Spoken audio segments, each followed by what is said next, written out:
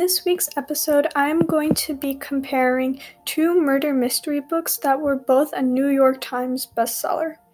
After reading two of the most popular young adult murder mystery books, I'm surprised with their rankings on PopSugar's best books list.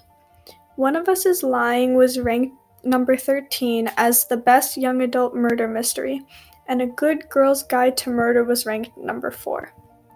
One of Us is Lying is about 4 teenagers who end up in detention together, however, only 4 leave.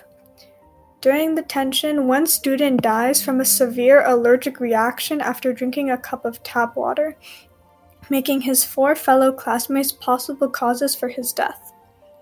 The book is written from each of the 4 main characters' perspectives. On the other hand, A Good Girl's Guide to Murder is about a girl named Pip who decides for her senior project she is going to investigate a murder that happened in her town 5 years ago. A girl named Andy was supposedly murdered by her boyfriend Sal, who committed suicide a few days after she went missing. However, her body was never discovered, and the evidence pinning Sal as the murderer was iffy. Some pros and cons about One of Us is Lying is that, although I'm not a huge fan of when a book is written from different perspectives, I think the author did a great job, and doing so was the best move for how the plot played out.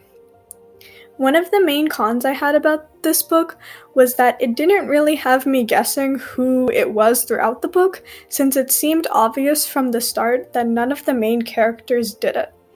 In the end, the boy had actually killed himself and was just jealous of the 4 of them, so he decided to make it look like they killed him.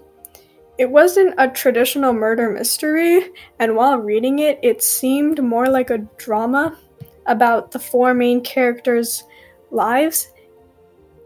I did like, though, how the author built up the relationships between all of them and how they integrated their part in trying to figure out what had really happened. The main theme of this book was advertised differently, though. It seemed like from the cover and from the back that the theme would be about what people will do in order to keep a secret. However, the real theme of this book was centered around revenge.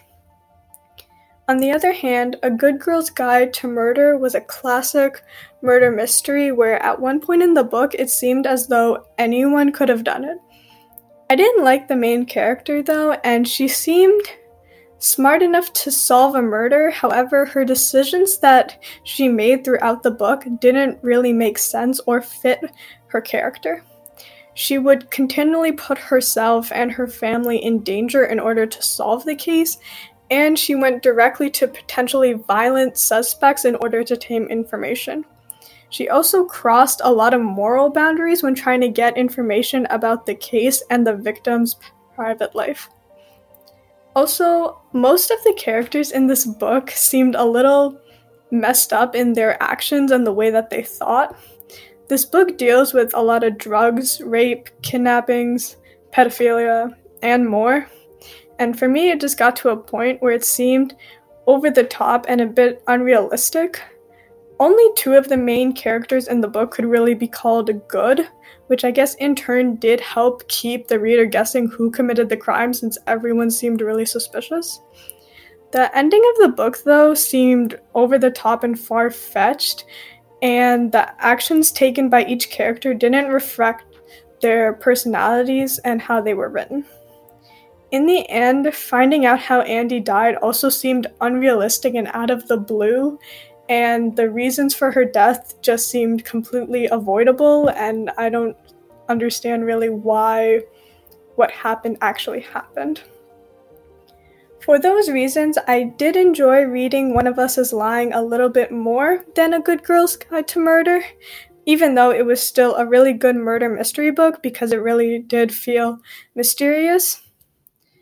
I think that A Good Girl's Guide to Murder shouldn't be placed so high while One of Us is Lying is so much lower. If I had to rate the books out of 10, I would rate One of Us is Lying about a 7, while A Good Girl's Guide to Murder would probably score a 6. Funnily enough, both books have another one that follows them, and I would actually rather read the follow-up to A Good Girl's Guide to Murder, only because the sequel, For One of Us is Lying, doesn't deal with the original characters and instead introduces a brand new set of characters. Overall, I think these books are best suited for people who are just starting out to read murder mysteries because they aren't too intense and they have a lot of other elements such as drama and romance incorporated into them. On that note, thank you for listening and have a great day.